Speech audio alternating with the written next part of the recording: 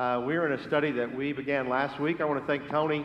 Did a great job on kicking off this series on Colossians, telling us about who wrote it, the Apostle Paul, and why he was qualified to do so. Did a super job. Listened to him on Facebook Live, and it was really good. We missed being here, but we did see our granddaughter, and that's a big win. She's doing awesome.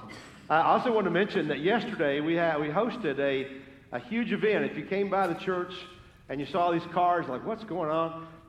We hosted a huge event called the Blameless Children, which is an event that's put on to recognize the plight of a lot of innocent children who are parents are struggling with addiction. And so it was great. We had this stage. This turned into like a mosh pit up here of worship. We had several of the singers that came and just praised the Lord. A lot of testimonies about how God had delivered them and was delivering them, was preserving them in addiction. And so that was really cool. Kind of neat to do that. A lot of people who help provide services to those who are struggling. So it was really cool. But I do want to remind you that we do host every Monday night. We host a Celebrate Recovery, which is just an opportunity for people who are dealing with some hurt, habit or hang-up that they're struggling with, that they'd like to break free from or need support, people around them. That's at Celebrate Recovery. It's on Monday nights at 6. There's a meal provided, and then there's also a discussion, a conversation about one of the 12 steps of recovery, which are Bible-based, by the way. And then there's also a time of a small group and support groups that are broken up. So if you're looking for something like that or know someone that might help someone, that is free, and it's available every Monday night, Celebrate Recovery. Today we're going to continue on the study. We're going to really break into chapter 1, several verses there this morning, but we're going to talk about prayer. And the more I think about prayer, every now and then I'm just struck with how powerful prayer is and how little advantage we take of it many times. Or maybe I'm basing it on myself. You guys may be prayer warriors, but I do have a specific time to pray every day, and I want to make prayer a big part of life, but we just don't use this as avenue of blessing and this power as much as we should. And I want to share with you just an example of the power of prayer. I think prayer does happen. I got a chance after the service to pray with a couple of people who had a request, so I always love to do that. But several months ago, in fact, maybe over a year ago, we were praying for the son of one of our elders, Gary and his wife Ruth. They're here. For Nathan. Now, Nathan grew up here, and he's one of our kids, but he lives in Washington State now.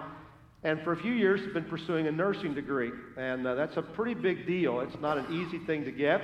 And so he accomplished his coursework, but had the test to take, and was planning on taking that test. I believe it was in November, December. And we were praying for that. And then at the last moment, the bottom kind of fell out, and he wasn't able to take it. Some things beyond his control. And so very disappointed, not only not to get the test taken for certification, but also because there was a job he really wanted that was being posted.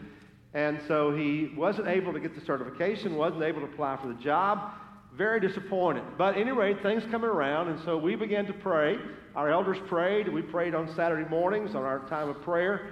And others were praying for Nathan to get this test and then get a job. And so he was able to, within the last few weeks, take the test, passed it, and then discovered, lo and behold, that the job that he had wanted, that he was hoping for, there had been a hiring freeze. He wasn't able to get that job. The job came open. Immediately, he was accepted and was hired for that job. Now, that's quite a coincidence, don't you think? We know it's not coincidence. We know that God was all over that. And, you know, all of us could probably talk about occasions that we've known where God has done things. God works miracles, and we just need to recognize that in prayer. And so today we're going to be talking specifically about praying for one another and for ourselves, but really just talking about prayer. Have you ever had anybody ask you, will you pray for me? And I get that frequently, and I'm always honored to do that. I'm humbled, but honored as well. And oftentimes I've found that if I don't pray immediately, that somehow it kind of falls off the radar.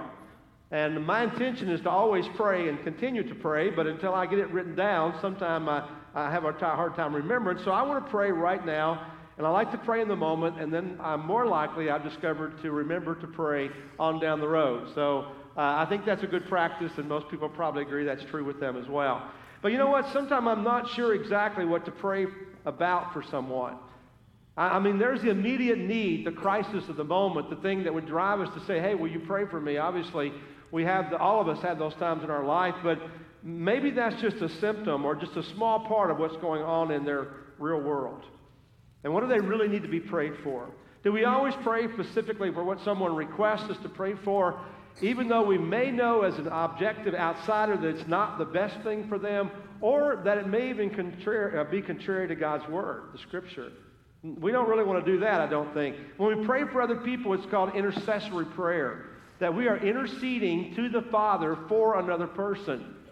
And I don't want you to ever think that's a small thing. In my mind, when someone says, will you go to the Father, will you talk to God on my behalf, that is huge.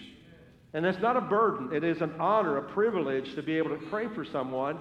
But I will also say that intercessory prayer is part of being a disciple who is making other disciples. One of the ways that we pour into other people is that we pray for them, whatever may be going on in their world. And so if we're interceding to God on behalf of others, it's important that we not only take that seriously, but also that we know what we're praying for. And then we find a biblical model for that as well. And so today we're going to be talking about prayer, and we're going to learn from an expert. And that expert is the Apostle Paul, who had, I believe, an incredible prayer life due to everything that he went through and everything he was able to accomplish for God. You know, in the Bible, we see people who are seemingly superhuman in what they're able to do, almost bigger than life, and the Apostle Paul is one of those people. Last week, Tony talked about Paul and his accreditation or his certification as someone who was not only inspired by God, but had a true passion for sharing the Word of God. And that he, in fact, wrote 14 of the letters or books in the New Testament to churches or individuals to encourage them to live a faithful Christian life. So that's almost half the New Testament that this man wrote. So when he speaks, we need to listen to what Paul has to say. And whatever he does, we need to model our lives after that in any way that we can. In fact, Paul says, be an imitator of me as I am an imitator of Christ. And that's a huge statement. So in this area of prayer, we have a great model to look at. So Colossians, this book of Colossians is written to the church of Colossae. I think Tony mentioned that. That was a small town in Asia Minor, which is now Turkey. So we kind of locate where that's at. And the church there had been started by a man named Epaphras, who seemingly was both a friend and maybe a co-worker, a partner of Paul in starting new churches. And he had started the church, he came and he told Paul about it. Now what's also interesting is that there's no record in the Bible of Paul ever having been there or going there. You know, in the book of Acts, when we read the latter part of that book about the missionary journeys of Paul, we read about a lot of cities. In fact, you've probably got a page in your Bible somewhere in the back of this map of the journeys of Paul there. And you'll see these little cities. He stopped at all along the way, some of them 2 or 3 times, and kind of traced his journeys. But I don't believe that the town Colossae is mentioned as far as Paul stopping there. Now, he may have, but even if he didn't, that might even be more power and more evidence that we ought to pray for one another, because if Paul was praying for people he didn't even know, doesn't it make more sense for us to pray for people that we do know, right? And so he wrote this letter to them in response to Epaphras' request. And he wrote it probably sometime around 61 or 62 AD while he was in prison. Now, if you kind of trace the life of Paul, you know that Paul had a heart for the Gentile people, which is a great thing for us. Probably most of us are Gentiles by birth. So he had a heart for Gentile people, but he was accused of bringing a Gentile into the temple, which was a serious accusation. It all kind of escalated into a situation where Paul was arrested and then traveled to Rome, where he stayed for a couple years, and then we believe was probably set free. But during that time he was there, he was given time to write and pray, obviously, for people, but also to witness about Jesus. So he used that time wisely, and during the time, we know that he prayed for all the churches that he had been to and the ones that requests were made to him. So that's kind of where we find ourselves with this book. And while he may not have known them personally, he definitely had a heart for the city to write them a specific letter that we call the book of Colossians there. And the other reason he prayed for them, I believe, Epaphras probably came and said, Paul, this is a young church, and they really need your prayers, because they have a great faith to God, but they're under pressure to conform to the world around them and to abandon Jesus. And when I think of that, I think that's pretty much where we are today. We are in a pressured situation where we have a smorgasbord or a buffet, however you want to think of that, of religious philosophies, of religions that can pull us away from Christ, who is the real thing. Amen. And so we need to be anchored in Christ. And one thing you're going to see in the study of this book is that Paul always comes back to Jesus. And that's why we're calling this study a Big Jesus, because it's really about him. It's not about Paul. It's not about a church in Colossae. It is really about Jesus. And so Paul's going to pull us back and focus us on Jesus in every message that we have throughout this, all right? So let's stop talking about the book. Let's jump in and read it, all right? Colossians chapter 1, verse 3. We always thank God, the Father of our Lord Jesus Christ, when we pray for you, because we have heard of your faith in Christ Jesus and of the love you have for all God's people, the faith and love that spring from the hope stored up for you in heaven, and about which you have already heard in the true message of the gospel that has come to you. In the same way, the gospel is bearing fruit and growing, throughout the whole world, just as it has been doing among you since the day you heard it and truly understood God's grace. You learned it from Epaphras, our dear fellow servant, who is a faithful minister of Christ on our behalf, and who also told us of your love in the Spirit. Now, in a few moments, Paul's going to get really specific about what to pray for one another, what to pray for ourselves. But first of all, he's going to focus on three qualities here that kind of jumped out at me anyway, that the believers possessed.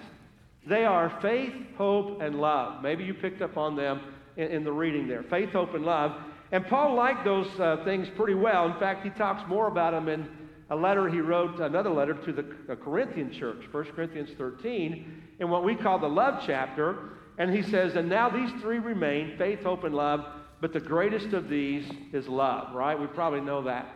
So he singles these three characteristics out as very distinct and very important. And so we're going to take a few moments and see how Paul directs these three divine qualities. And I think that in itself is kind of interesting. First of all is faith. And Paul directs that internally. You must have an internal faith. In fact, a deep faith in Christ alone is a prerequisite for real Christianity. You know, I think a lot of us probably have been raised in Christians' homes. I was one of those guys, grew up in a Christian family, very strong Christian parents and model, in church at least 3 times a week, sometimes more, 2-week revivals in the summer. That was a long time ago. But, you know, I had an inherited faith from my parents, and they just passed this along to me, and I was very fortunate in that. But when I was in college, I had to wrestle with something, and that is this just my parents' faith? Am I just a Christian because they were? Or have I really taken ownership of my faith? And I believe that growing up in church actually can have a danger if we assume that because we grew up in the church and then we're just believers because our parents are, and we never wrestle with our own sin and our own brokenness, and we never take personal ownership of our faith, that's a problem. And so Paul says you must have a faith internally only in Christ alone for life, for salvation, for eternity. And our faith must be anchored only in Jesus. And see, that was a problem that they had in that day. There were other options for them. And today in our world, other options exist as well. And in fact, the lines are oftentimes blended in our world, and we have to be very careful about that. And that's why I want to share with you a very specific one to show an example of where our world is going and the dangers and the temptations that's outside that seem very subtle. And that is in what has been called the progressive Christian movement. Now, the problem I have with that is I don't believe it's progressive, for one thing, and I don't think it's Christian as well. In fact, in my opinion, it's the heresy of our day. Heresy is departing from the truth of God's word of Christianity. And I'm going to read some things to you. Now, I've shared this before, but this is on my heart because I see our world absorbing this and our culture moving this way. And I think sometimes we just have to call these things out for what they are. So I want to share this idea of progressiveness that we hear in Christian circles and explain what it is. And I'm going to say up front, initially it doesn't sound all that bad because some of these things are obviously very positive that we all would want. But here's some of the tenets of progressive Christianity. Striving for peace and justice among all people. Kind of hard to argue with that, right?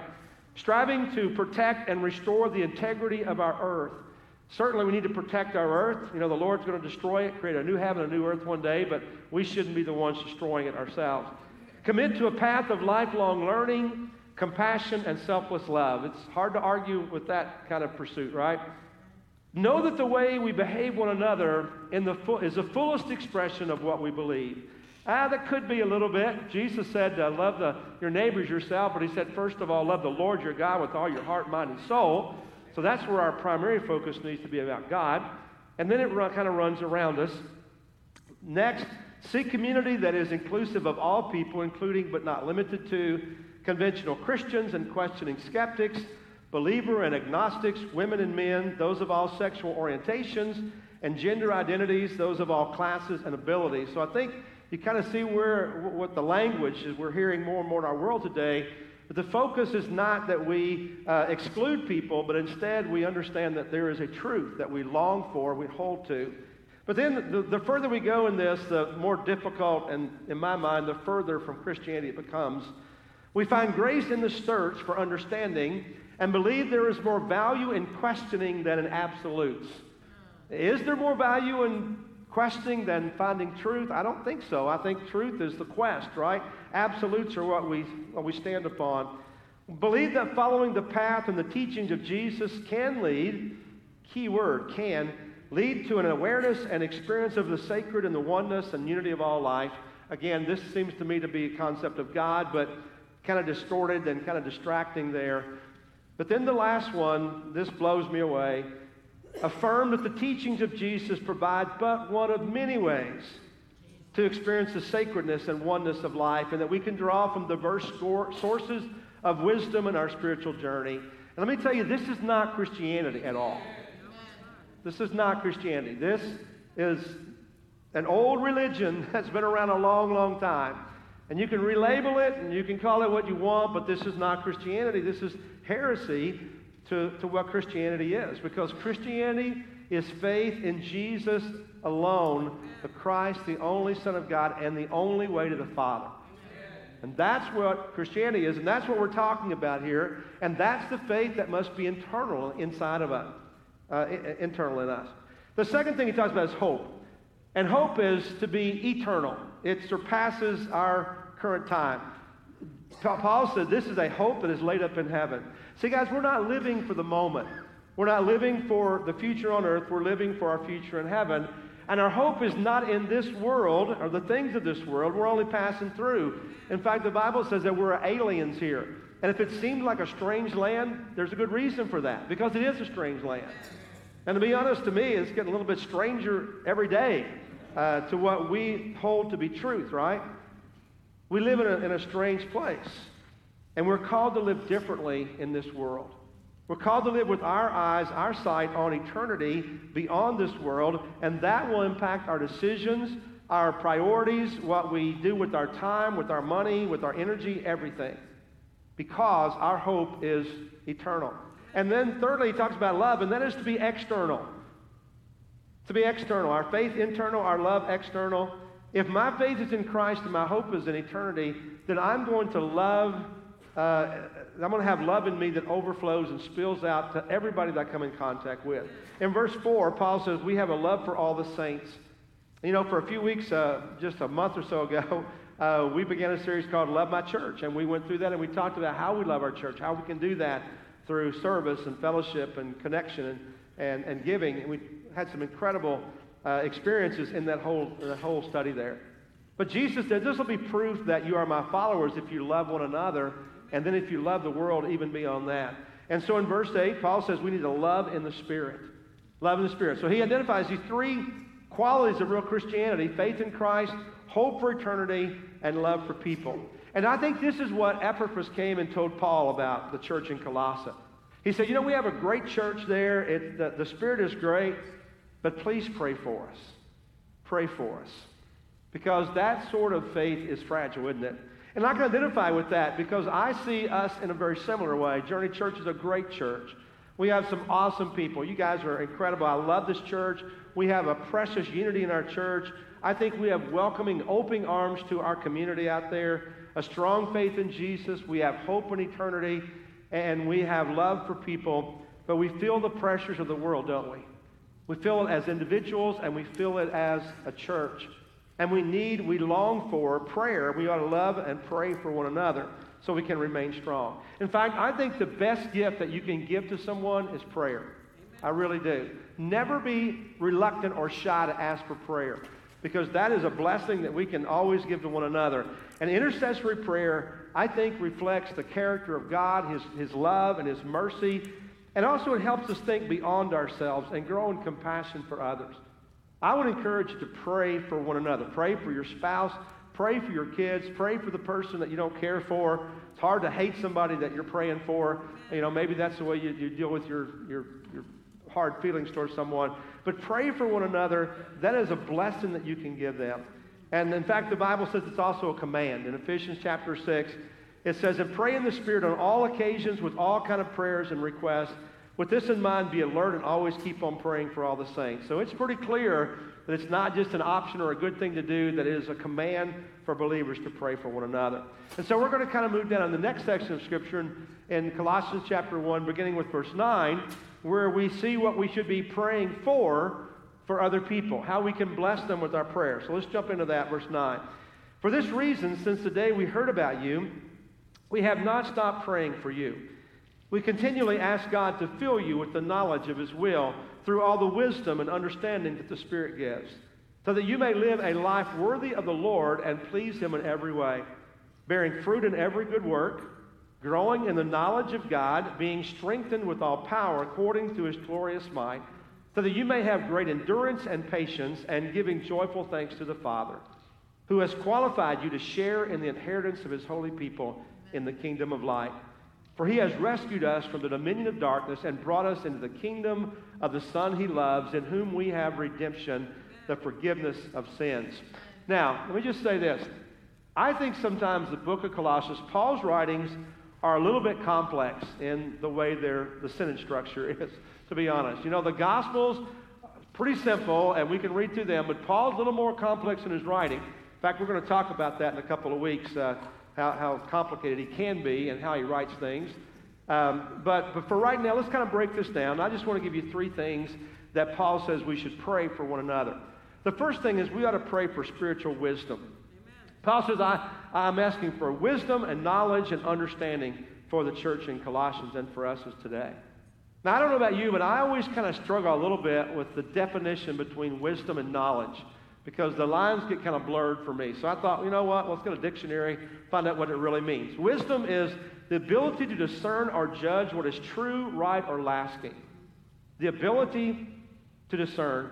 Knowledge is information gained through experience, reasoning, or acquaintance. So here's the thing, they're different because knowledge can exist without wisdom. Do you know people who have a lot of knowledge, but not a lot of wisdom? Yeah. You know, there are people who have a lot of book sense, but not a lot of common sense.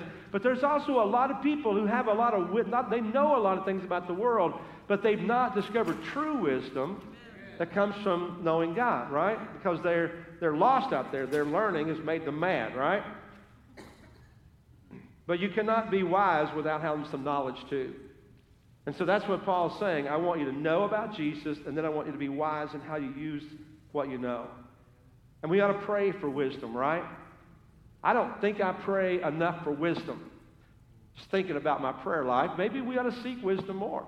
And we can also pray for wisdom for other people. Now, how do we gain wisdom for ourselves? Well, we can ask the question, how do people that I think are wise, how are they advising me? You know, are they advising me one way? If they're on the outside being objective, advising me, then maybe I should listen to them. How is the Spirit leading me? Paul makes a lot here about being led by the Spirit in our prayers. So how is the Spirit leading me to think and act? What does God specifically say about it? If God says something very clearly in His Word, the answer is pretty clear. We just need to be obedient. Is there an example in the Bible that we can learn from? There are a lot of examples. The Bible says that it was written to teach us so that we can learn. Even in the Old Testament, we find all sort of experiences and the dilemmas that people were in that they used wisdom to get out of it. So we learn from the examples in the Bible. And then also we ask, how does this affect others? Because our decisions are always going to impact other people around us, even people who may be on the periphery of our lives, all right? So all those things are wrapped up in seeking wisdom and in praying for wisdom for others. So if someone prays for you, or someone asks you to pray for them, then maybe you ought to go beyond just that immediate request and start praying not only for that, but for all their life. For all their lives. Here's some areas you can pray for.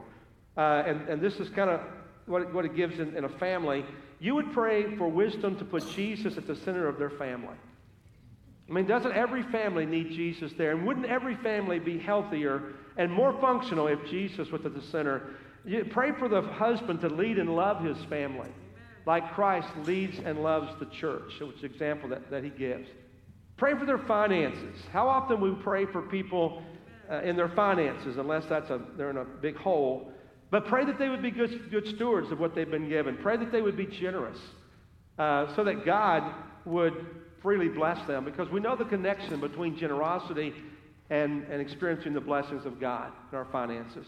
And then pray for their friendships, that they would invest in good friendships and they would sever unhealthy ones. How many people do we know that are struggling because they got a really unhealthy relationship out there and they just need to use some wisdom in deciding what to do with that and how to respond? Pray for understanding and wisdom to use the knowledge that they have been given. There's some simple ways that we can pray in spiritual wisdom for other people. But we ought to also pray, secondly, Paul says, for their spiritual walk. In verse 16 he says, so that you may live a life worthy of the Lord and please him in every way, bearing fruit in every good work, growing in the knowledge of God. So he talks about pleasing God, bearing fruit, and growing. Our spiritual walk is basically our life. So if somebody says, how's your walk? It's like, how's your spiritual life going here? A person's spiritual life involves three things. It involves their conduct. This is how they act. It involves their character, who they are in the dark. And it involves their conversation, what they say. Because the mouth really does reflect what the mind thinks, right? We don't usually say things before we think them. So we don't always think through them.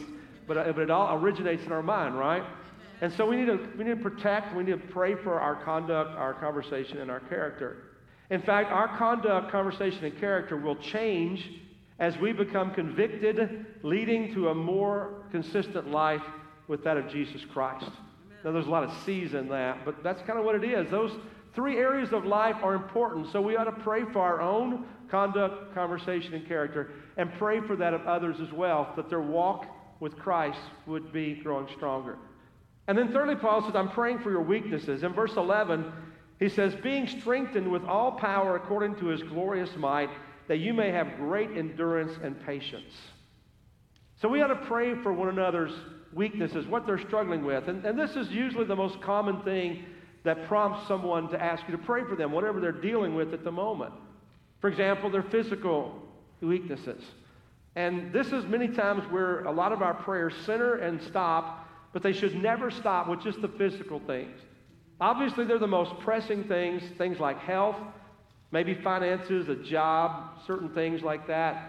You know, that's what people put on the prayer list a lot of times, health issues, just the physical things. And we ought to pray for them. Certainly if someone is ill or has a loved one that's ill or is hurting or grieving, we need to pray for them in that respect. But go beyond that. We ought to also pray for emotional weaknesses. That are things like grief or anger or depression, or maybe a broken relationship with a child that's a rebellion, or a spouse, or some other fractured friendship that maybe that person has.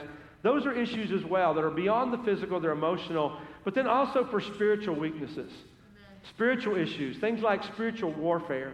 Do we often think about how some people are being attacked, it seems like, just over and over again? I mean, it just seems like things they're just being pounded by issues. Their life is just being troubled on a consistent basis. Those are many times the way that Satan has tried to break us down and attack us and destroy our faith.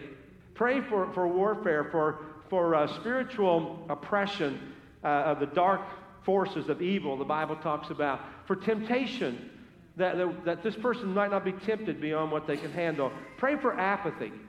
Do you ever pray for someone that is being very apathetic in their relationship with the Lord?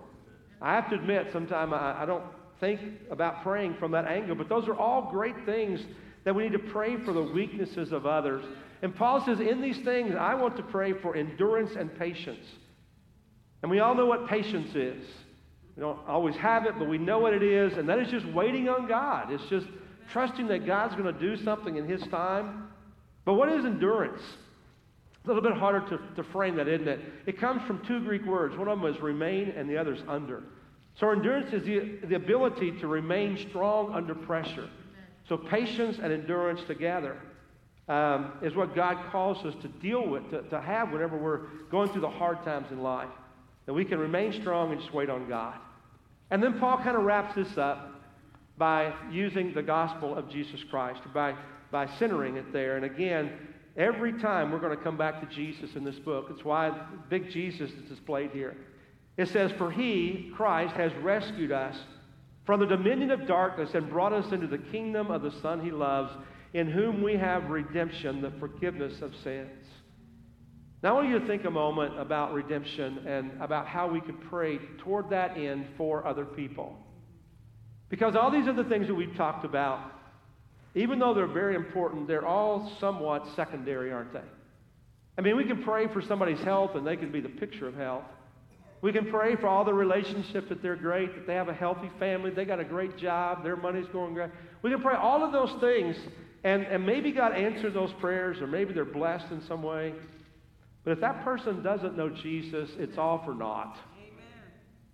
So it really is. I mean, it's not trying to minimize that. We all want all those things in our life, but if they don't know Christ, they can live a perfect life and lead this life and go into eternity without Christ. And that's not gain. That's not what we're longing for. Amen. So our first prayer for anyone ought to be that they come to know Jesus, Amen.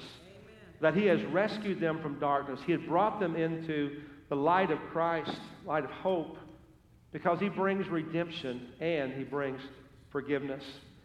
That word redemption is a kind of an interesting word, isn't it? We don't use that word hardly at all in our normal vocabulary. I don't anyway. Just don't use that. But it's been described many ways down through time. What is the picture of redemption like? In fact, the Bible talks about it a lot. About 150 times in the Bible, the word redemption is used. But what does it really mean? And someone said the best depiction of redemption comes from the Old Testament in the book of Exodus. And you're probably familiar with what's going on there with the people of God, the Israelites. They are in Egypt, and they've been there for several hundred years. They were invited in as guests, but then they became enslaved. And they outgrew the people, the host of the land, because God was blessing them. And suddenly they become enslaved by the Egyptian people, and the Egyptians will not let up. And they lived through this for some time when, and under the cruel master of Pharaoh, when God decides to deliver them. And God sends a mediator. You probably know his name was Moses. And he's a real underdog. I mean, he's in his 80s. He's not a good speaker. He's not confident of himself. But he goes before Pharaoh, this huge on his throne, and all the power surrounding him, and he says, "Let the people go."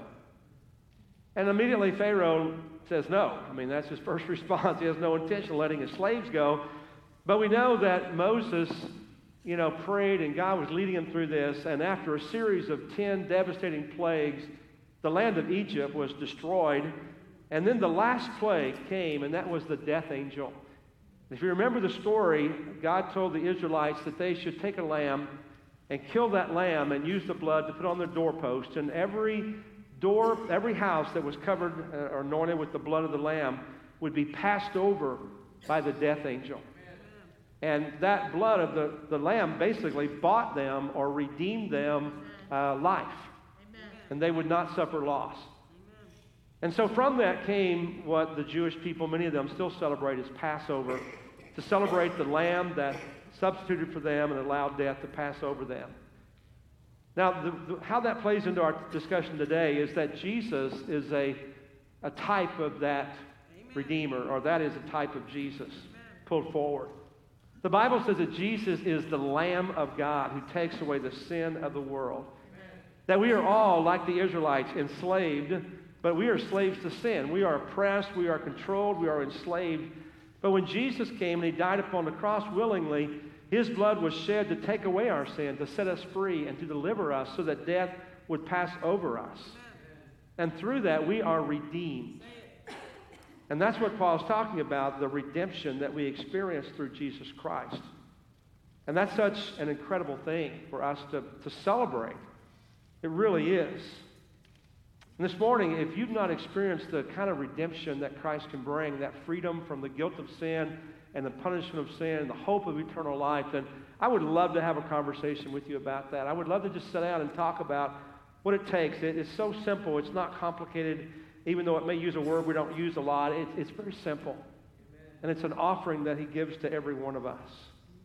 And I'd love to do that. I'm going to be down front. I'd love to come talk to you about that or pray with you, whatever your issue may be this morning. But right now, we're going to transition into what I think is, in many ways, the Christian's Passover. Because it's a reminder to us of what Christ did for us. It's a way for us to celebrate, like the Jewish people did, the love and the mercy of Christ and the substitution of a lamb so that we could live. Because Jesus, the Lamb of God, voluntarily laid his life down to die for us. And in this time of communion, it's a time for us to seriously consider that and be grateful for that. And to say, thank you, Lord.